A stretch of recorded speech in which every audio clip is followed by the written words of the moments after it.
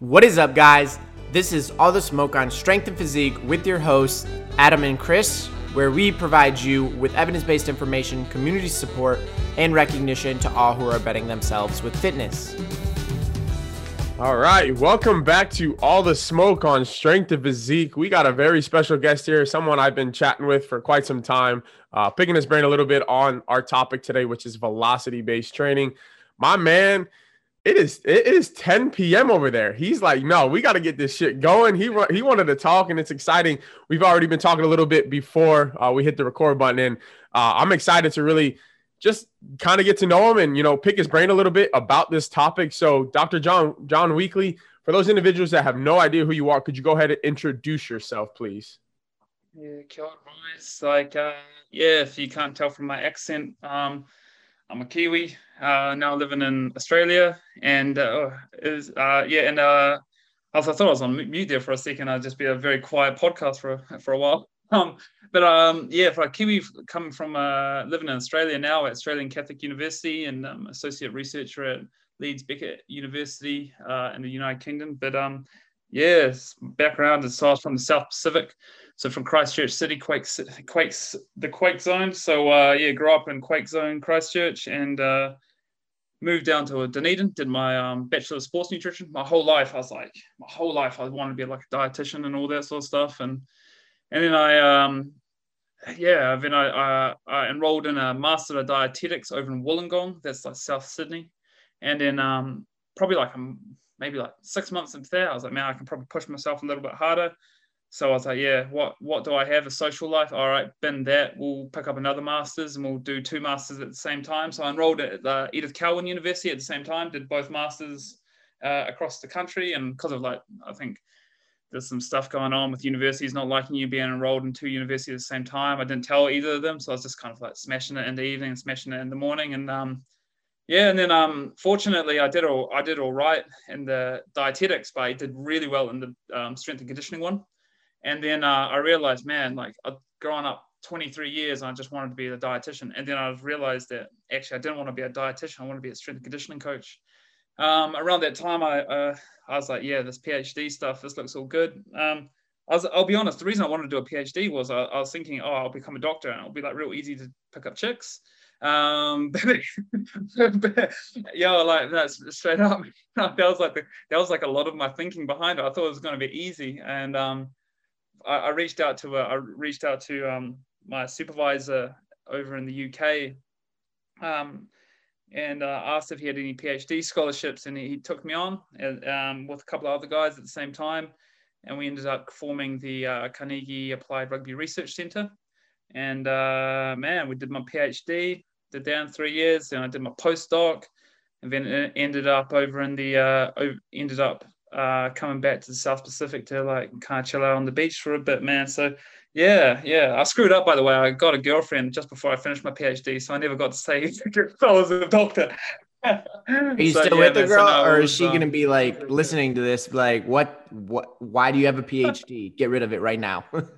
Yeah, she's going to ask the big questions, man. I'll be honest, man. The first time I ever met her, man, I went around to her parents' place, and her father, she told me her father was real clever, and I was like, oh, okay, sweet. So I'd heard he did a PhD, and I said, and he's Swedish, and they're Swedish, and I said, oh, hi, trying to make conversation. I was like, hey, mate, I heard you did a PhD, and he goes, yeah, I did a PhD, and he explained to me that he was the dude who invented nuclear medicine into what it is today, all the X-rays and CT scans and MRIs. And then he turned to me and goes, what is your PhD? And I was like, fuck, bro, I just make teenagers jump higher. So I was like, it was real humbling moment, man. So he was the actual scientist, man, and I just realized I just watch barbells and count volume loads and kilograms and all that sort of stuff, man. So that's pretty much me in a nutshell, man. I'm pretty obsessed with my work, I'll be honest, but what is some of your current research that you do? Can you touch on that? I know a lot of this will be velocity based training. We'll probably refer to it a lot as VBT, but Adam knows a lot. But what about our listeners and myself? What's some of the research you do? No, honestly, man, I did a lot of things nowadays. When I was at Leeds Beckett, I could just kind of I love Leeds Beckett. Leeds Beckett was my home university in many ways. And then I moved to Australian Catholic University, which I also love now. And I still maintain my position at Leeds Beckett, and I still maintain my position at Australian Catholic University. When I was at Leeds Beckett, I had a bit more freedom. I could kind of do the hardcore resistance training research, the hardcore velocity-based training.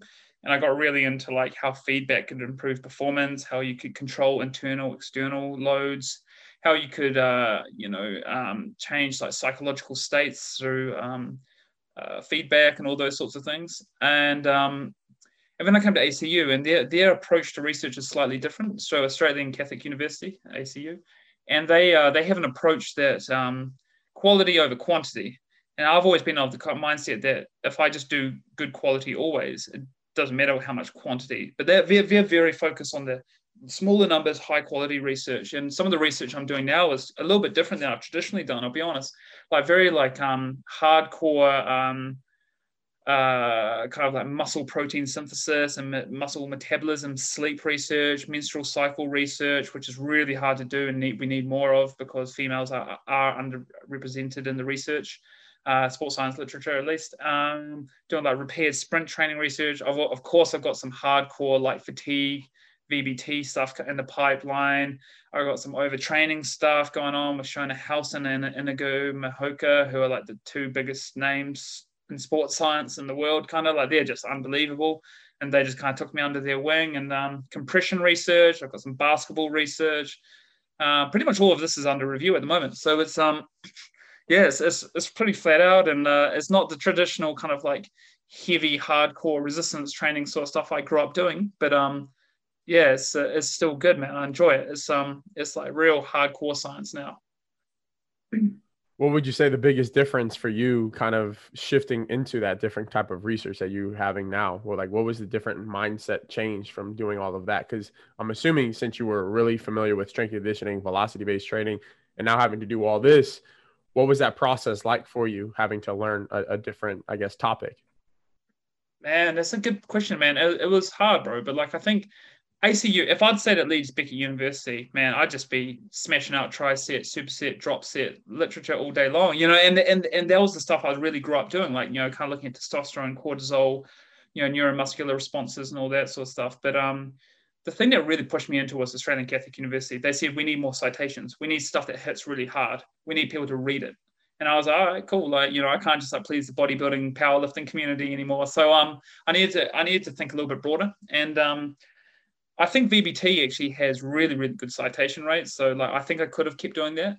But the big thing for me was I wanted to support my PhD students better. I wanted to be a better supervisor. I took on, I think, 7 PhD students this year, took on a couple last year. So, all of a sudden I kind of went from doing a postdoc to kind of almost having this big fleet of PhD students. And I knew that to help my students, I needed to think less about me. I need to put my career on the back burner and support them. And if I support them and they do really well, we all win. Everyone then associates me with good work and all that sort of stuff because of my PhD students. So my PhD students come first, and that was the big thing for me. I just really needed to do well by them. So it's a change. And hey, physiology is physiology. Doesn't matter whether it's females, males, running, jumping, squatting, deadlifting. It doesn't matter. It's all the same. We still live and breathe. You know what I mean? So that was it for me. The best thing about academia, and I genuinely mean this, and S&C is working with people, and the best way to work with people in academia is to work with PhD students, in my opinion. I love it. So that was the thing that drove me to kind of diversify, if you will. Nice. No, that's a really good point, because I think the more you, I guess, become more of a well-rounded researcher, the better you're able to kind of extrapolate certain things, and you can kind of put it all together. But I think that's the beauty of all of it. But let's go ahead and talk about, specifically what I've known you for, which is specifically velocity-based training. So could you let our listeners know what it exactly is? And then, specific devices that you would recommend, or specific devices that actually measure velocity-based. Yeah, bro. So, like we wrote a paper not too long ago. It was actually sitting in like on my table for ages, for about 2 years, and I decided to release it last year just because I just wanted to get it out there. But pretty much VBT is defined as a training method that uses velocity to inform or enhance training practice. Now that's real vague. That's real broad and real vague. So it can be anything. It can be as little as using feedback of velocity to improve the motivation of your athletes. So that's velocity-based training, straight, hands down. That's the most simplest form of velocity-based training. Slap a screen in front of them, away we go. You know what I mean? Or like you can go right down the other end and go full auto-regulated periodized resistance training through velocity, using like load velocity profiles and, you know, relative velocity loss thresholds and all those sorts of things. And you can do every single thing with velocity, or you can just provide them velocity just like for a few sets in a training sessions, like your power sets or whatever. And that's realistically what VBT is. It's not one thing. It's a way of enhancing and augmenting your training, and it can be it can come in many shapes and forms, you know. So I think that's the most important thing. Underpinning velocity though is having accurate and reproducible results. Like I don't actually care if I get any velocity, but the numbers are wrong. You know, actually, as a scientist, that really does my head in. So I'm really, really, really particular about the devices I use. I published a paper recently, in January earlier this year, so 2021, on the different validity and reliability of commercially available devices on the market at the moment. That's out on SportsMed, man. I dropped a dime, man, on trying to get that open access, man. So the readership, get your readers to read that one, because I need that, man, because it answers this whole question, man. Like, you know, this is the whole market, every single device on the market, the most reliable and valid devices on the market. And comfortably, and I can comfortably say this, it's GymAware. GymAware is hands down, at the moment, from the literature, the best device. There's a number of reasons for that. It's because it's probably the only device that uses correction, like angle correction methods, but also it's a linear position transducer. So the overall findings from the paper were linear transducers are the most accurate and most reliable. The reason for that is because they have a direct measure of displacement. So they actually monitor the movement of the bar. The reason that GymAware is probably better than, say, the T-Force is because of the angle correction.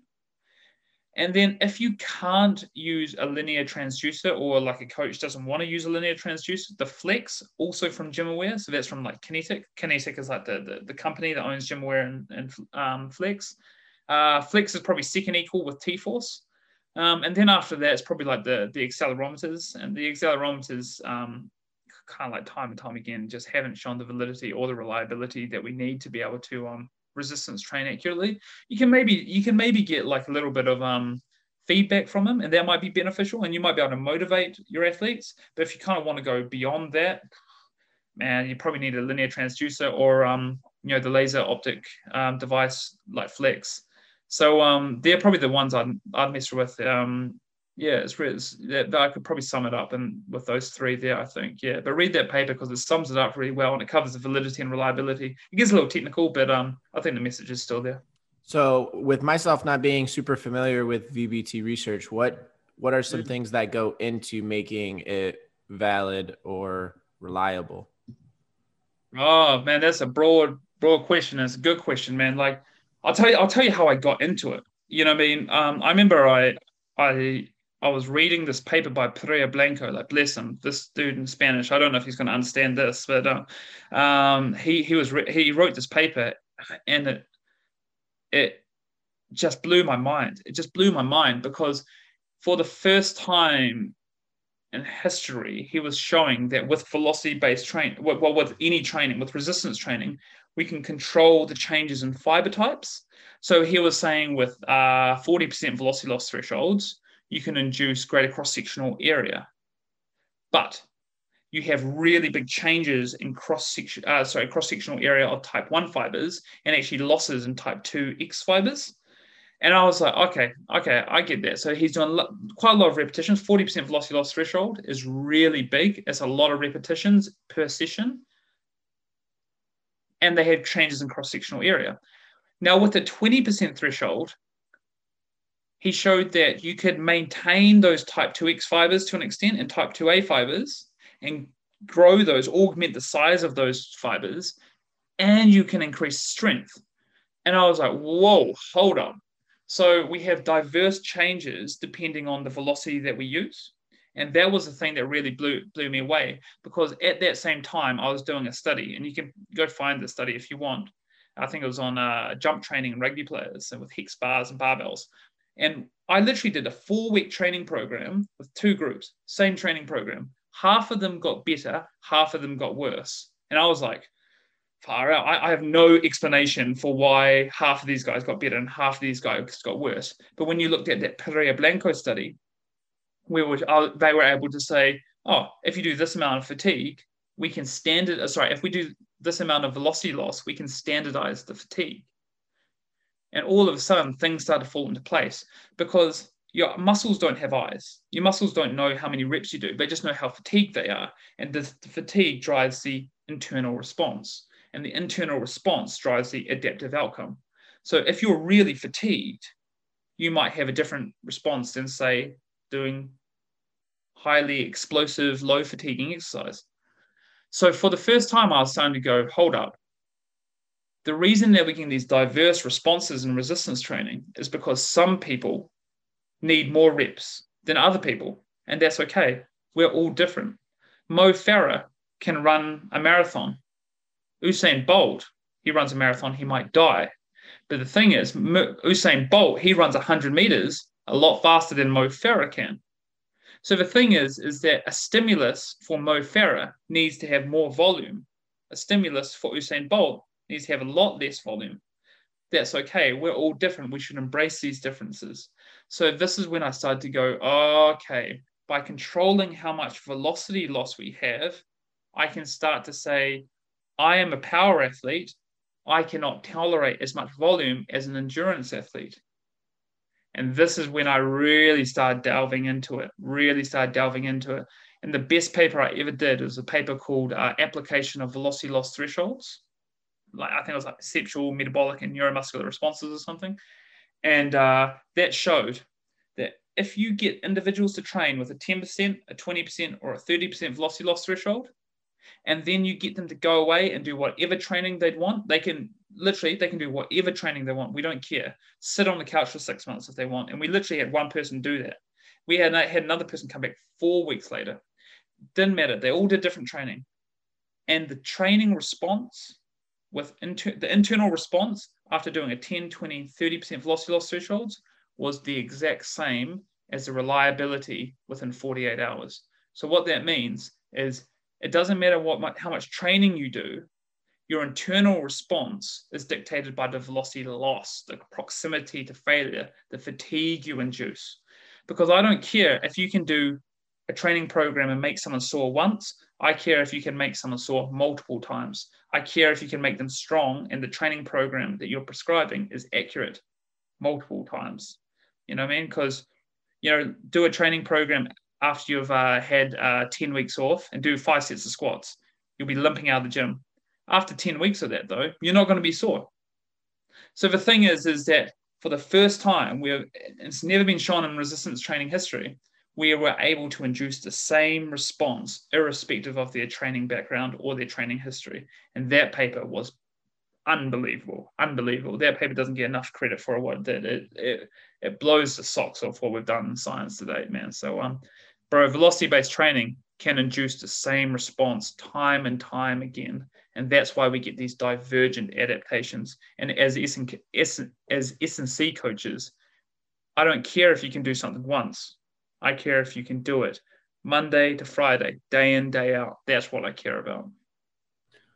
So reading the one paper recently, again, the velocity-based training from theory to application, I thought that was a beautifully written paper, actually, explaining it step by step, how you can utilize it and kind of giving specific examples for S&C coaches or just coaches in general. But from what you kind of said, the velocity-based threshold from 10 to 20 to 30, now, how are you, I guess, effectively profiling that athlete for the utilization of velocity-based training? So if somebody is lacking that speed, what exactly are you prescribing, or what threshold are you utilizing for that individual?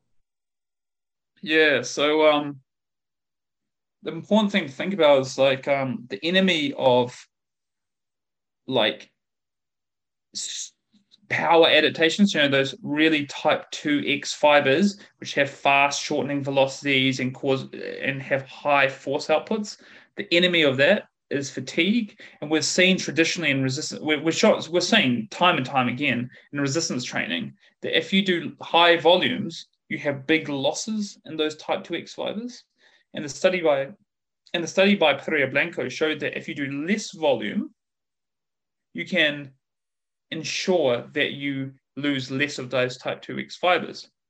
So the general concept with velocity-based training for power is that we want to minimize the fatigue that we're inducing, and we do that by reducing the size of the percentage or the velocity loss drop-off. So for example, if I started at 0.7 meters per second in a squat, that's about 65% of your back squat. If I do a 10% velocity loss threshold, I go down to 0.63. So 0.7 minus 10% is 0.63. However, if I do a 30% velocity loss threshold and go down to 0.49, so 0.7 times 0. Minus 30% is 0.49, and that's my termination set point.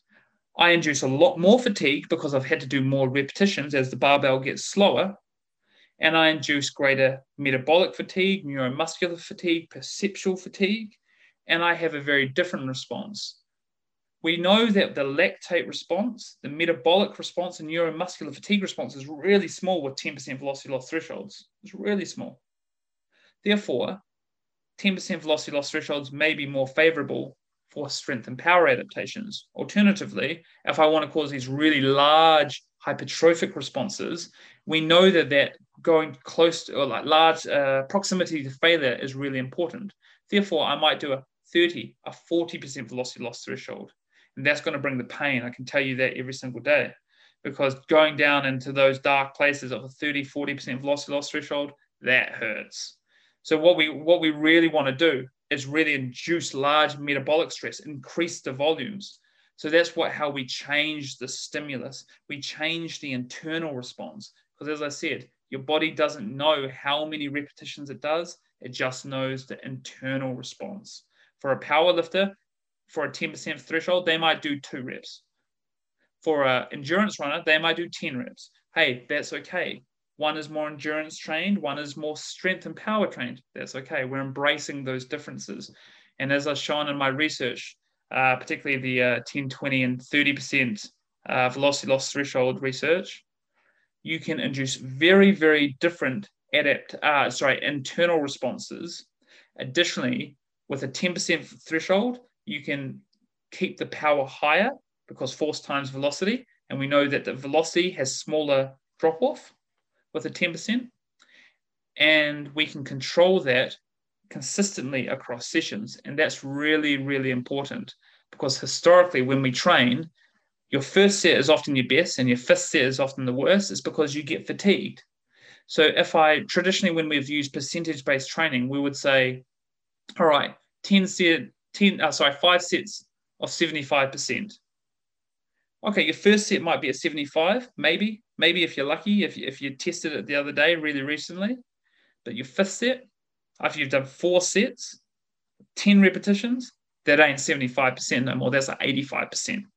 How many times have you done what NSCA prescribes of 3 sets of 10 at 75% for 90 seconds and really gotten yourself off the floor and managed to do 5 sets of 10? Man, I swear down, that doesn't happen. I mean, it's a myth. So the thing is that with VBT, we can control the external stimulus, and the external stimulus drives the internal, and that drives the adaptive response. And by controlling the external stimulus to be really high velocity, we can have smaller metabolic responses that improves more power responses, power adaptation. And then going close to the failure drives more metabolic responses and neuromuscular fatigue responses and perceptual changes, and that causes more hypertrophic changes. Yeah, so it almost seems like, right, if you want to get stronger or more powerful, less is more, quality over quantity, especially like. Yeah. So what is, I guess, the approach if you don't have this certain equipment to give you these objective measures? How are you, I guess, subjectively or just quantitatively trying to induce the same results but without the same type of equipment? How are you coaching through that? Or how would you recommend somebody coach through that?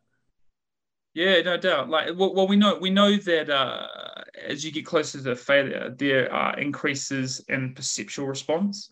So let's say we use like an omni-res scale. So that's like a resistance training scale, 1 to 10, 10 being the hardest, one being really easy. We know that as you exercise and you do more reps and get closer to failure, you induce more fatigue, and that more fatigue dry, and you perceive it to be harder. Now the thing is that it has a very, very strong relationship with velocity loss. So as you do more reps and your velocity drops, your perception increases. And we know that's a really good relationship. And therefore, things like RPE scales or differential ratings of perceived exertion, DRPE, shout out to the boy Sean McLaren for doing all that work back in the day. But realistically, we know that these methods are very similar. And this is why auto-regulatory methods of RPE, reps and reserve, we know they work. We know they work. And it's not necessarily VBT versus RPE versus RIR. No, we're just trying to get the best outcome for our athletes. It's not like me, Jay-Z, Beyonce are just chilling out with the VBT Illuminati. You know what I mean? Like, like we just want the best for our athletes. The reason why I like VBT is because it's objective. And I can look at the bar and I can look at the numbers and go, oh, damn, that was a hard set. And they go, yeah, that did suck. And I go, yeah, it looks like it did. You know what I mean? But I also know that if you've got athletes who are honest and can perceive it accurately, then cool. Rating of perceived exertion is really cool too. It's never one versus the other. It's just how we can get the best outcome for our athletes. So that is a very good example, the RPE with the velocity. Do you ever, with athletes or with your research subjects, do you ever find conflicting statements, like the subject is saying that it's harder than what it's actually showing, or vice versa? It's easier than what it's actually perceiving to be? Yeah, definitely, man. Like, definitely. It's that's a hard one, man, because like there's guys who are just like real tough dudes, like, and tough women as well, who you say, how was that? And they're just like lying on the ground dead. And they're like, yes, a 3 out of 10. And you're like, that's not 10. You're pissing blood. You know what I mean? Like, so the thing is like you look at them and they're just soldiers, man. They're just born for this, man. And like it's like the same, man. Like I'll go in the gym and I'll be dying, but I refuse to tell people it was heavy. You know what I mean? Like, or hard, and I think a lot of us are, because we don't want like the weight to know that we're scared of it. You know what I mean? Like, but alternatively, you got those guys and girls who have been like maybe coddled, and they're just, like they do 3 reps with 60%, and you say, oh, how was that? Oh, 9 out of 10. And you're like, oh, really? You know what I mean? And that's an issue with it. And it's the same with VBT. Like if you don't try, then the numbers are going to be really low. But you could say that for everything. You could say, why did that wide receiver drop the quarterback's pass? You know what I mean? Why did he drop it? Oh, because I didn't try and run to catch the ball. You know what I mean? Like if I don't try on the field, I'm not going to catch the ball. And therefore, all I ever ask of my athletes is to try their best. And if you try your hardest and use intent, then that's okay. You don't need to do a whole lot of sets and a whole lot of volume. You just need to get good quality training out. So realistically, one of my issues with people who is like, oh, percentage-based training, and there's some pretty strong opinions out there, some older professors I know who refuse to accept auto-regulatory methods. I'm not going to put them on blast, man, because I value my career too much. But the thing is that all the smoke. You got to put them on blast, because I think I know who you're trying to refer to. Actually, bro, I think your way, bro. Like, Yeah, man, I'll get myself into trouble, but like I'll tell you a story in a second, actually, bro. But like man, like they say, oh, VBT, you got to try on every rep. I'm like, you your athletes don't try, like, you know what I mean? Like, oh, really? Like that's real depressing. And they're like, oh, well, they could lie and they could not try very hard. I'm like, yeah, bro, they could lie and not catch a ball on the rugby field too. They could lie and not do their rehab. It's like, I just trust my athletes. I trust my athletes to work hard, and it probably says more about them as coaches that they are so paranoid about their athletes not trying. You know what I mean? And I think it's the same with with subjective methods like RPE or RIR. You've got to have that trust in your athletes, eh? You know what I mean? Like you gotta let them believe in. You've got to believe in them, and that they want the best for them, and they want the best for their teammates. So I guess, one question, right? I think there's some literature out there that would say, the subjective message, there's definitely a learning curve. So I always thought, right, the velocity-based training kind of takes that learning curve away, and kind of like you said, bringing the best of both worlds is kind of, okay, here's an objective measure. Can we align it with the subjective measure with RPE? Have you guys ever done anything like that? Yeah, definitely, man. Like, and I think there's you can use it's just like anything, like with RPE and RIRs and repetitions in reserve for those who don't know what RIRs are, and VBT, mate. Like, there's definitely different ways to use them, and historically, people have used RPEs before they use RPEs to prescribe sets and loads. They use them to monitor the training session. Look at Foster's work, look at Mike McGuigan's work, look at Day's work, and all those sorts of guys. And they just kind of showed that, okay, a bigger, higher volume session had a higher RPE. Like nowadays, they'd be like, oh yeah, obviously. But back in the day, that was really novel, and that was actually important. So the thing is you could use RPE to, rate the entire session. And we also know that there's issues with that, because if you do a thing like, and we also know that you can times it by duration and get SRPE, sessional rating of perceived exertion. We know there are issues with that, because if you do things like, if you do a tricep superset, so a lot of my PhD was involved in tricep supersets, we know that the duration drops rapidly. And if you multiply duration times the intensity of the session, then you end up with really low sessional RPEs, but the participant finds it really hard because they've got like no breaks. You know what I mean? So you can do things like that, but realistically, there's no reason why you can't do VBT to help you find the load that you should be training at, or at least the range you should be working in, and then using RPE to maybe go, okay, I want to get 5 reps, and then go down as far to 8 RPE, or go down to a 2 RIR or whatever like that. You can bring those methods together. It just depends on how you want to do it. You could provide yourself feedback and have RPE, use an 8 RPE, a 9 RPE, 7 RPE, and really kind of try and push the limit with your RPE, but be getting augmented feedback and have improved motivation and competitiveness. So there's different ways you can bring them together. It's just how you want to do it. And I genuinely think some of the best ways to use VBT is the simplest ways, just providing yourself feedback, really going for it, getting the load right, and just motivating yourself to try on every single rep. Because I know when I went into the gym today, like I wasn't trying my hardest. It was because I had no one to judge me. And I know that if I got numbers in front of me telling me I got to try harder, then that's cool, man. That's motivating for me. It's motivating for a lot of people. And actually, and on that, if you've got a really intrinsic motivated person, you can do, just feedback in front of them. Yeah, if you've got extrinsic motivation, you can give them verbal feedback. And if you've got someone with low conscientiousness, so that, they're just cruisy dudes, you might need a coach motivating them. And, we showed that with the paper, Show Me, Tell Me, Encourage Me.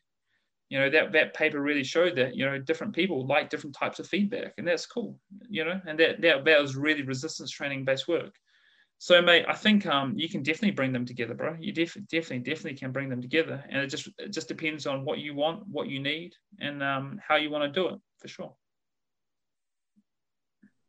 Yeah, so I always thought, reading a couple of those papers that, the psychological methods of velocity-based training, showing somebody an objective measure is probably really powerful, especially when you're, like you said, training solo, because it's like, I got to beat that number. I got to beat that number. I got to maintain that number with this external load on my back.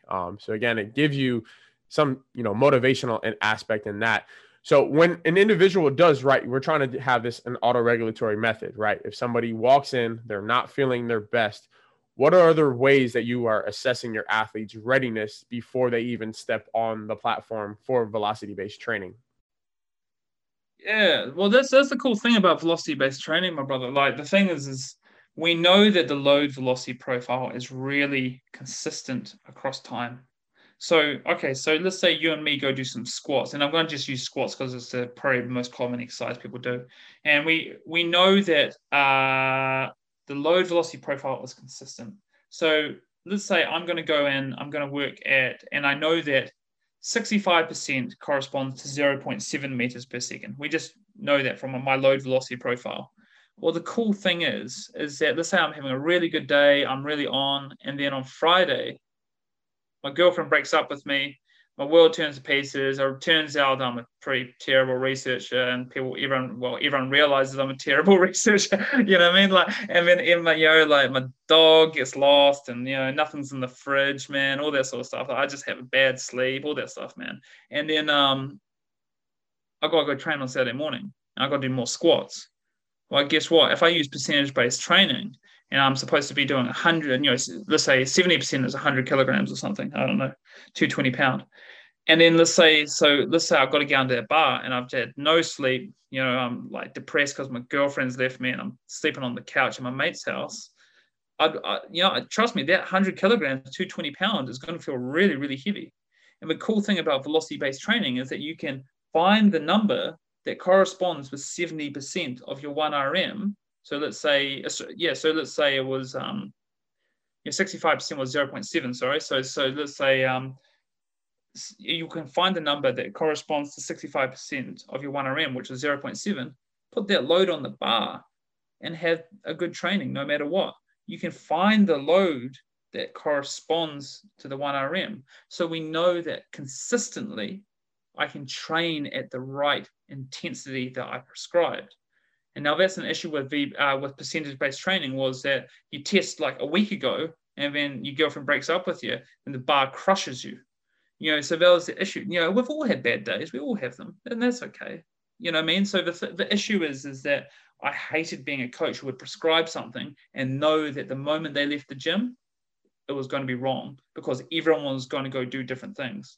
So the best thing that I did with VBT to assess my athletes and their readiness was I would just go, hey guys, we're going to train at these velocities today. So I would just prescribe the load, and I would say, also, here's a velocity that you should be hitting. If your first repetition isn't in this range, put more weight on or take more weight off, depending if it's light or heavy.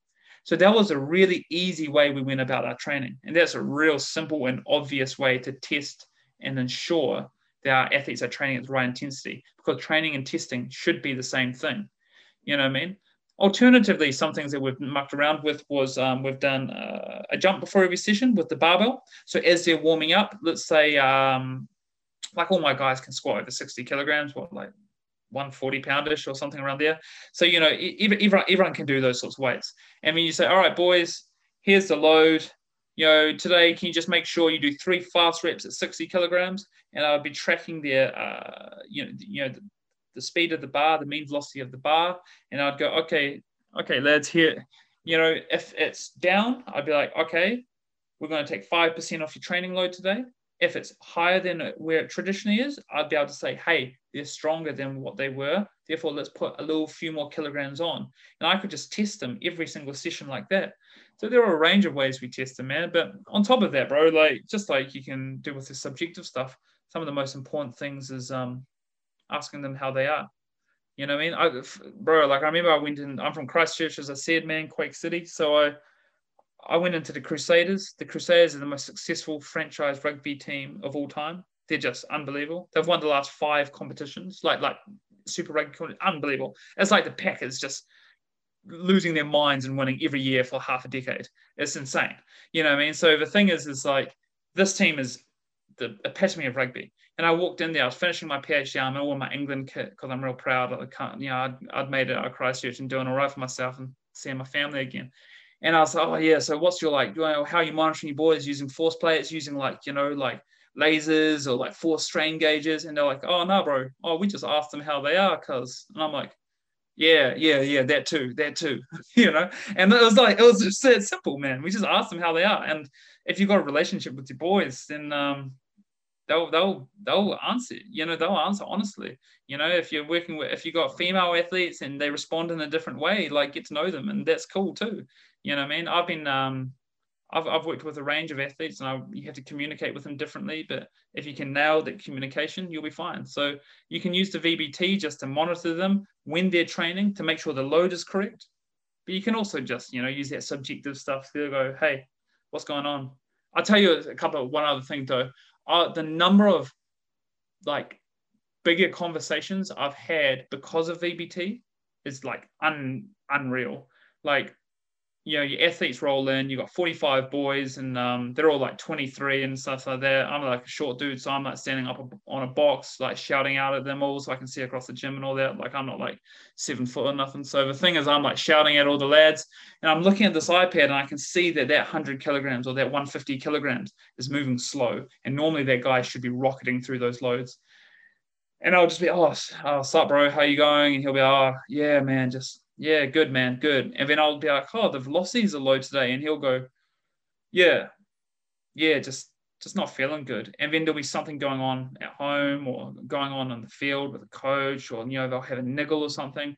And the number of injuries, the number of relationship things I've caught just from having conversations based off the velocities, bro, like, unbelievable, man. Unbelievable. But it's obvious, man, because the velocities are going slow, they're feeling pretty rubbish. Alternatively, you see guys just loving life and just smashing out the weights, and you can see them enjoying it. They don't need the conversation, man. They're already hooping and hollering.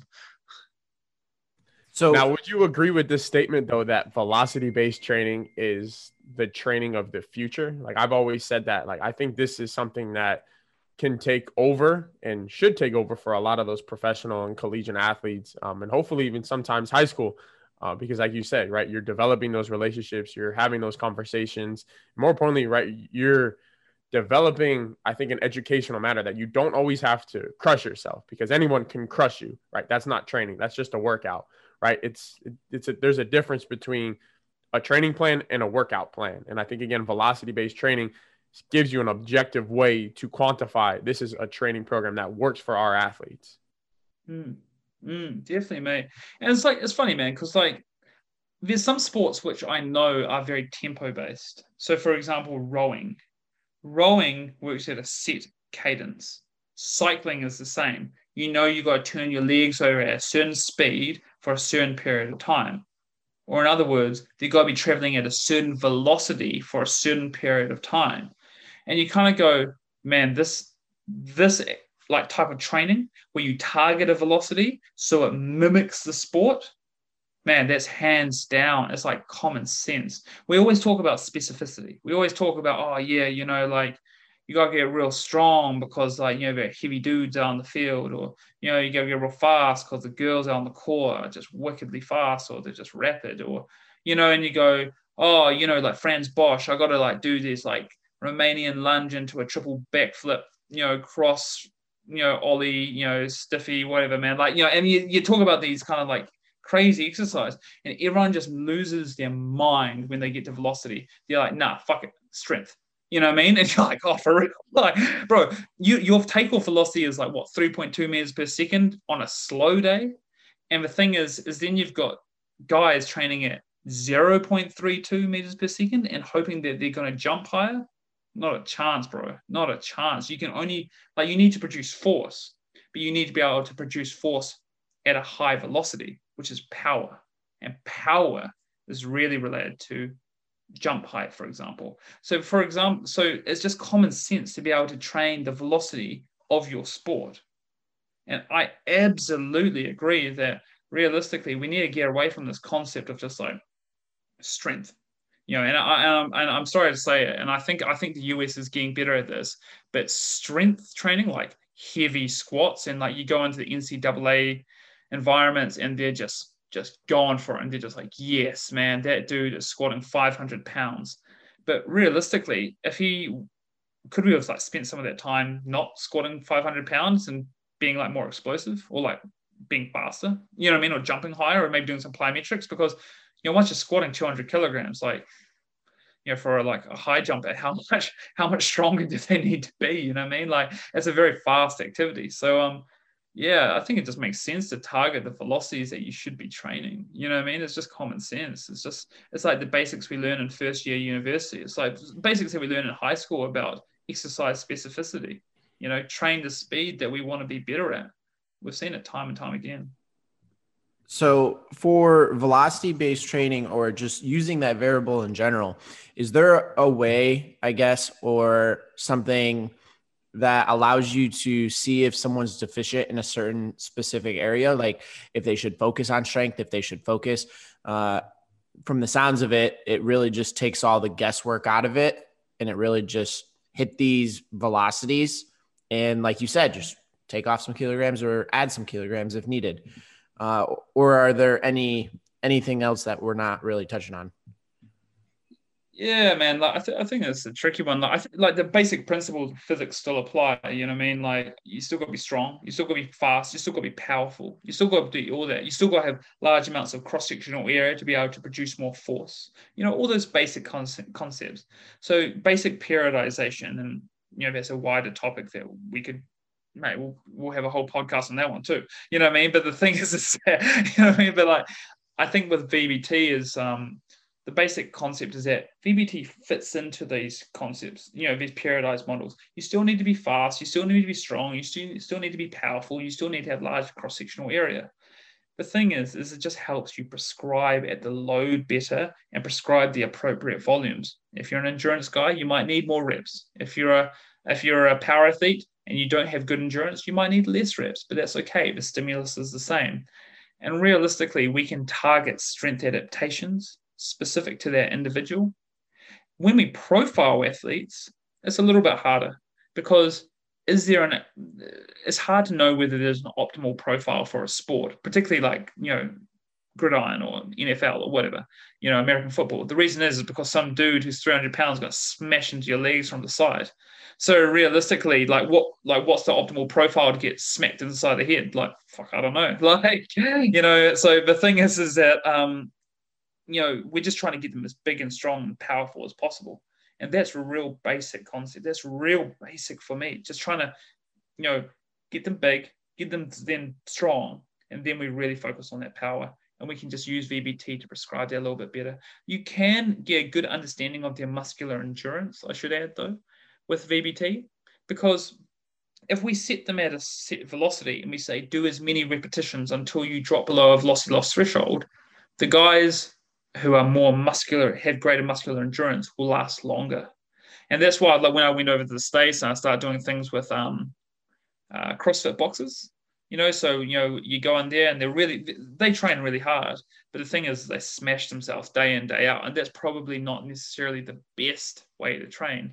So what we got them to do was we said, okay, we're going to get you to train between speed A, which is the load you started with, and then you've got to stay above, let's say, 0.4 meters per second. Once you get to 0.4 meters per second, you've got to re-rack the bar, grab a break, and then do more reps. And we started increasing muscular endurance like that at a set velocity. So that was really effective too. It meant that they weren't as fatigued, and we ended up getting really good muscular endurance adaptations without hammering them. So yeah, you can get a good understanding of your athletes, but realistically, is there an ideal profile for an athlete?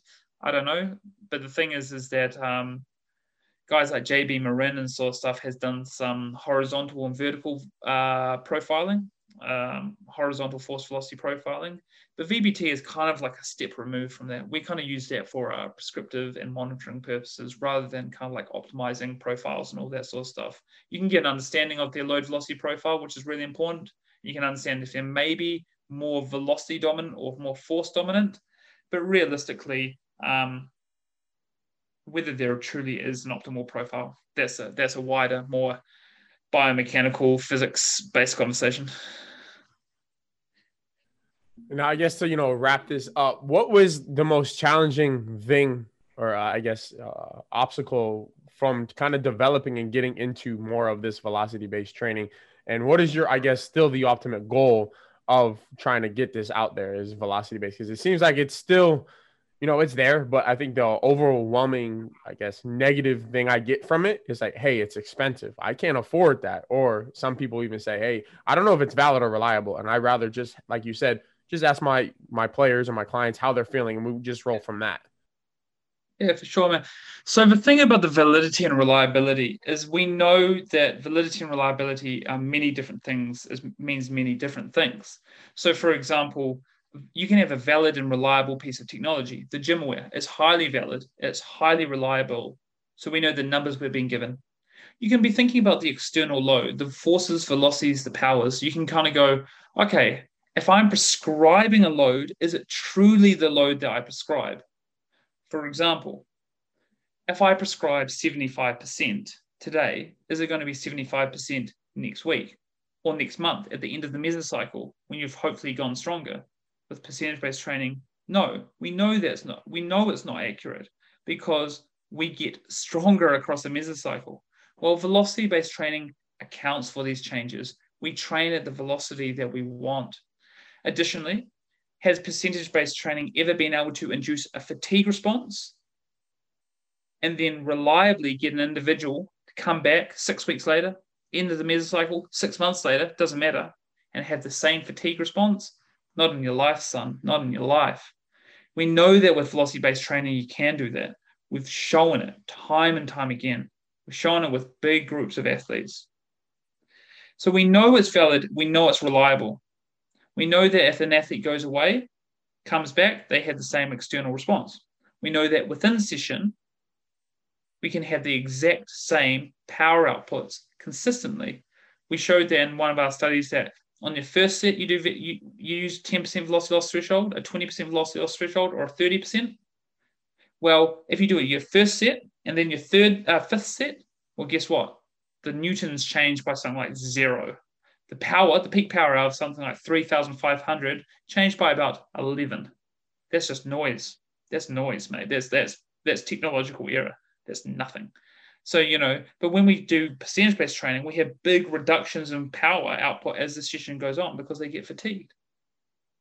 The hardest thing for me to get across, though, and get this accepted, and this general concept, even though it makes sense, and you can sit here and explain it, you can give paper after paper after paper, you can explain it, you can explain to an individual, as you do exercise, you get tired. As the bar gets heavier, it goes slower. You can explain about terminal velocities. You can explain everything. But then you still got those dudes who turn around and go, yeah, fuck it, 3 times 10. And you're like, bro, did you just not hear me at all? You know what I mean? Like, yeah. And honestly, I've still got those dudes who just go, yeah, definitely. But NSCA textbook says 10 reps is good for hypertrophy. And you're like, what? But that guy's an endurance runner. He runs marathons. And this guy's a Polynesian powerlifter. He lifts like 300 kilograms on his back. But he only does it twice. You know what I mean? And you're kind of like, yeah, nah, get him to do 10 reps. That'll be sweet. Like, no way, man. That's going to kill the dude. You know what I mean? You'll break athletes like that. So we're trying to get them to embrace heterogeneity. So the hardest thing is getting people to break out of that mindset of, hey, I read this in a textbook that was invented in the 70s or whatever, or I heard this from my tutor back in 2000, or, when I was coming through university, this is what we got told. Don't get me wrong, it works. That works. Percentage-based training works, and it's not a bad thing. I still use it. But the thing is that if I want to be correct and I've got to take care of my athletes, no way am I just going to leave things to chance. It's getting people to say, okay, there's an issue with what we're doing, acknowledging this issue, accounting for it, and moving on. So probably the other big thing would be saying, another way to look at it would be going, I've worked with rugby players for a decade now, and we have these GPS units on their back, and we have these satellites that fly around the world, launched from the United States, and we've also got the Russian ones. So we've got all these satellites flying around the world, and they are triangulating these dudes running around on a rugby field. And I can monitor every single stride they're doing through the accelerometers. I can monitor every single distance they go on the rugby field. I can monitor their speed. I can monitor the instantaneous speed. I can monitor average speed. I can monitor accelerations, decelerations, everything. And then we go into the gym and we say, sick, 3 times 8. And I'm just like, are you kidding me? And like, bro, like, honestly, like, man, I remember being my PhD, being like, oh, what are we doing? 3 times 10. Oh, okay, cool. I'm like, oh, shit, I'm running out of fingers. You know what I mean? Oh, man, I'm going to take off my shoes and start counting on my toes soon. You know, just like being a gym monkey, because I'm just such a metalhead. I can't think for myself. You know what I mean? I'm like, so for me, it's like just getting them to go, hey, man, some of these guys are different. And some of these guys need slightly more volume, and some of these guys need slightly less volume. But that's okay. We're all different, and embracing these differences, because we know we're different, and that's okay. That's okay. We just need to know these things, and just getting people to understand it. Just getting them to go that, hey, 8 reps for you isn't 8 reps for me, because you're more strength oriented or more endurance oriented, and that's okay. So yeah, getting people to embrace those differences, that's the hard thing. Now, I guess, what is the ultimate goal of trying to, I guess, process that or educate your athletes, the general public, through the principle of individuality? Like, what is the next steps that you would have through either velocity-based training? And I would even say RPE, like, because we know, or there's the one study with Schoenfeld and Gutierrez that, right, if we give somebody a 75%, somebody can do 8 and somebody can do 35 reps. Like, it varies so much. Yeah. Yeah, it's wild, man. Hey, like, mate, there's over, you know, in those NSCA tables that we're given, you know, like 75% equals 10 reps, there's 400% variance in those tables. So someone can do 6, someone can do 24. You know, so that means if you prescribe 75%, someone is so far in the hole that they've like died 4 times. You know what I mean? It's like doing a double life sentence. You know what I mean? You know, like, so that's nuts. But then you got another dude and they've got 24 reps in them, and they do 10 and they're like, coach, there's nothing. There's not even halfway through my set. So realistically, the fastest way to educate people is just give them the velocities. Just get them used to it. So as they go, oh, okay, push up, the numbers from the barbell go higher. And they go, oh, okay, I'm getting a feeling for this, just like you do when you're learning anything.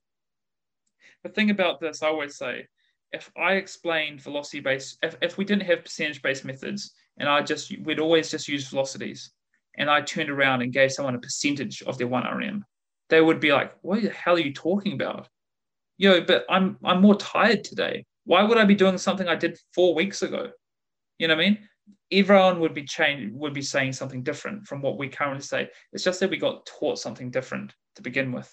So what we, you know, and you know, we don't need to be confrontational about it. We're just trying to help people get stronger and bigger and faster. And realistically, we're not solving cancer, you know. So the thing is that we need to also put it in context. So you say, okay, here's the velocity. Hey, knock yourself out, man. Do 3 sets of 10 at 80% or whatever. Like, you know, just bury yourself. Look at the numbers, and you know, and people will start to go, oh yeah, the barbell goes slower as I exercise because I'm getting more tired. And they just start to ingrain it, and they start to incorporate it and understand it a little bit. You know what I mean? So that's probably the fastest way I can really educate people on it. No, I totally agree. Something that, you know, I don't have the luxury of having an actual VBT equipment, especially with a lot of my online clients, but something very similar. What I've done is RPE stop. So say, hey, you have 50 reps. I don't care how many sets it takes, but after every set, stop at a RPE 7 or an 8. And just let me know how many sets it kind of gets in. We can that's a very good, in my opinion, objective way to say, hey, you're getting stronger. Last week, it took you four sets to get 50 reps. This week it's only taking you 3. So again, we're building something, I think, on that educational aspect of, hey, we don't have to kill ourselves, but train at this minimal dose effect. So absolutely. Dr. Weekly, absolutely. This was a great conversation. How we like to usually end these conversations is, if you could give us 3 books that you would say most influenced you as a person in your life, as a researcher, whatever it may be. What are your top 3 books? Yeah, man. It's just a real hard one, man. Like, without getting into religion or that being a Pacific Islander naturally, man. But I think realistically we've got The Power of One by Bryce Courtney. That was a real big one growing up. You know, that's someone who, I don't know if it was big in the UK, but he was a South African author who moved to Australia. So that was a big one for me. I remember reading that when I was real young, and that was a big one. But I think as well as that, there was the textbook by Louise Burke. That was my first textbook I ever bought. Bro, I used to get so hyped, man, over that textbook, bro. Like, I want to be a dietitian so bad. And now she's my colleague. You know, all I wanted to do was grow up and be a sports scientist and work with athletes in nutrition. And now I'm very fortunate to work at the same university as her. Yeah, I remember the first time I met her, man, she was coming out of the Australian Institute of Sport. And I was coming down. I'd been flown down to present on a topic at the Australian Institute of Sport, and I saw her like from like 50 meters away. Man, I was wearing my glasses clearly. So I mean, and I ran 50 meters. Man, I'm like a Polynesian dude, like, and I'm just like running at this. I'm running at this research of this really highly esteemed professor, and you could see in her eyes just a tear, like the fear of God was in her eyes as I was running at her, and I just wanted to get her autograph, man, because I grew up just admiring her. She's awesome. The other one was a book. I know this sounds really lame, bro, but another textbook. It was actually Tudor Bomper's periodization book. That was the book that really made me sit down and go, hey, I can be a sports scientist in strength and power. You know what I mean? Do you want to know the biggest joke? That there's universities out there that pay me to talk about lifting barbells. I'm like, oh, bro, you guys have got this twisted, man. Like, this ain't a job, man. This ain't a job. Like, you know, so that was when I realized I was reading that book. I remember on like a Christmas holiday one day, I sat down, I just read it every single day at the beach when I was like at university. Oh, man, that was a game changer for me. So yeah, to be put on the spot, mate. Yeah, The Power of One, Louise Burke's textbook about nutrition, and I still got that on my bookcase. And Tudor Bomper's periodization book. Those three, yeah, just realized that like a young kid from the South Pacific could do research and could be a good strength scientist. Hey man, it's inspiring seeing just the papers and now finally having a conversation with you, man. I appreciate it. For our listeners as well, where can they find you and how can they find your papers if they need brushing up on velocity-based training? Yeah, no doubt. Like, yeah, I'm going to do some like shameless plugging here, man. So I think that's all good, brother. I think the easiest place to reach me is Twitter. You know, Twitter's like, I'm not a big social media user. It's just not who I am. But in saying that, I do use Twitter occasionally. And actually pretty frequently I'll like check on it, and things like that. And if someone messages me, I'll try and get back to them for sure. I'll always try and get back to you.